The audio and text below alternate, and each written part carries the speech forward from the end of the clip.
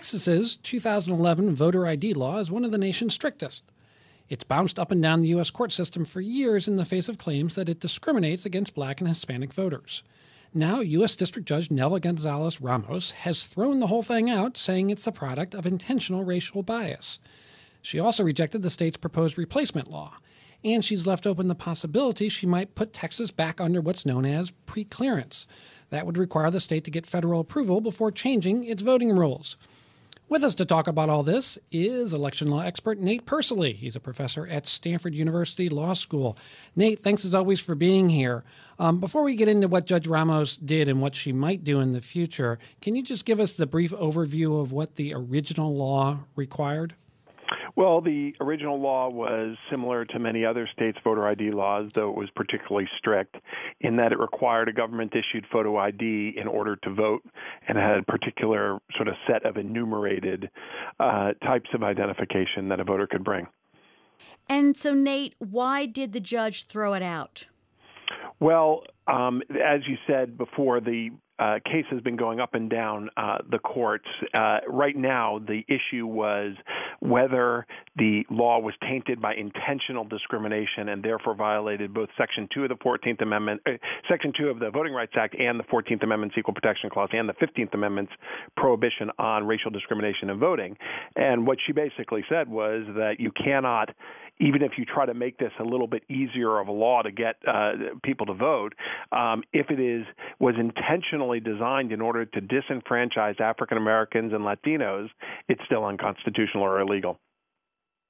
So at earlier stages in the litigation, there was a finding that was upheld on appeal, although perhaps the Supreme Court can still address it. There was a finding that there was a discriminatory effect from the law. So this ruling this week from Judge Ramos was all about purpose, as you were saying.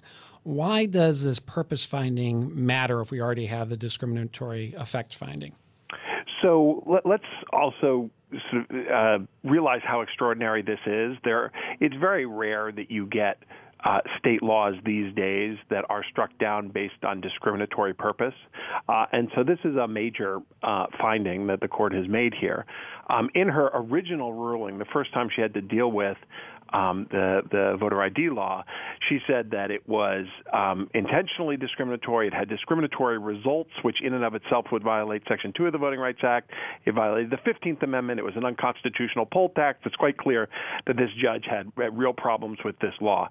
As the case has progressed, it looked like the real issue was whether you could justify the discriminatory effects of a law without trying to get into the heads of the people who passed the law to see whether they were directly targeting minorities for disenfranchisement. And so that's what I thought the case was how it was going to be resolved.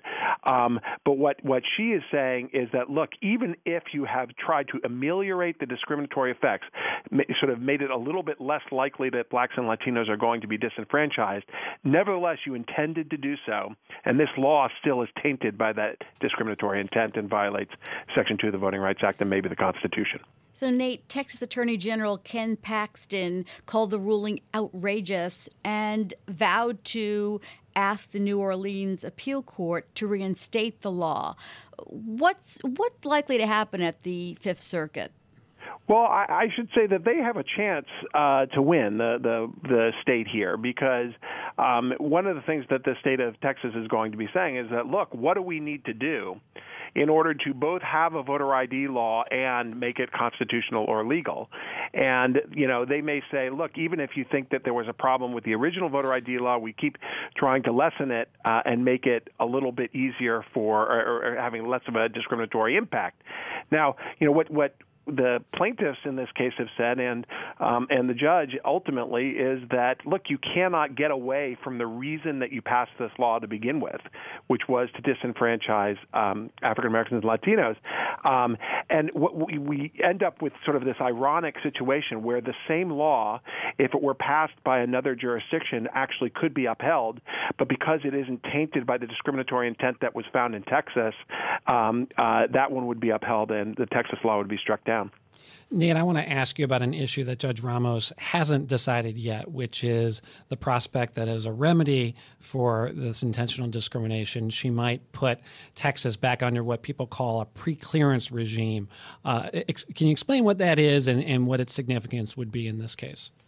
So until the Supreme Court decided the case Shelby County versus Holder about 5-6 years ago, which struck down Section 5 of the Voting Rights Act, most of the South and several other jurisdictions in the U.S.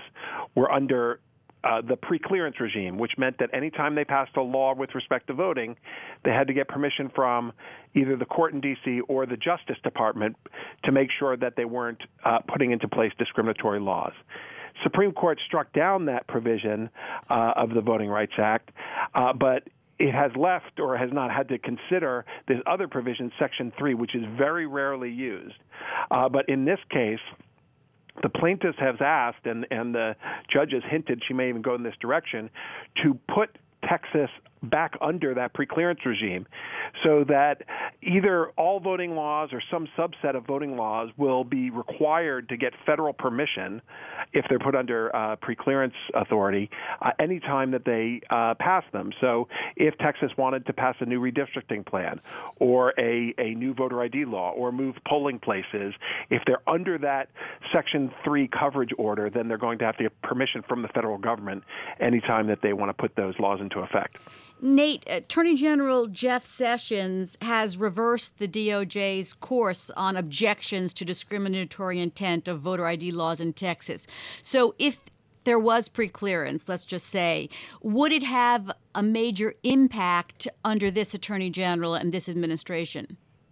Well, we'll see. I mean, because the effect of putting a jurisdiction under preclearance is not just to deal with something like the voter ID law itself. It could also sort of shift the burden of proof in all other voting-related cases that they have to deal with. Like I said, it could affect redistricting. It depends on how the judge issues the order. But you're right. One of the strange things in this case is that the Department of Justice, when Sessions took the helm, did switch positions in the case, and so they were defending the law, whereas they had been on the side of the plaintiffs up until this last set of cases. Well, Nate, only about 30 seconds, but one more question for you about the preclearance. What are the standards that the judge has to look at? How will she know whether she should put Texas back under that regime? Well, we don't have all that many cases, but in the times when this has happened, it really is discretionary upon the judge to decide whether this is the kind of remedy that is necessary in order to prevent voting discrimination going forward. And so looking at the evidence in this case and for that matter, some of the other cases that are going through the system, she can make the determination that they need to be under a preclearance regime. I'm sorry, we have to cut in right now because there is a briefing at the White House, and Steve Mnuchin, the Treasury Secretary, is speaking right now.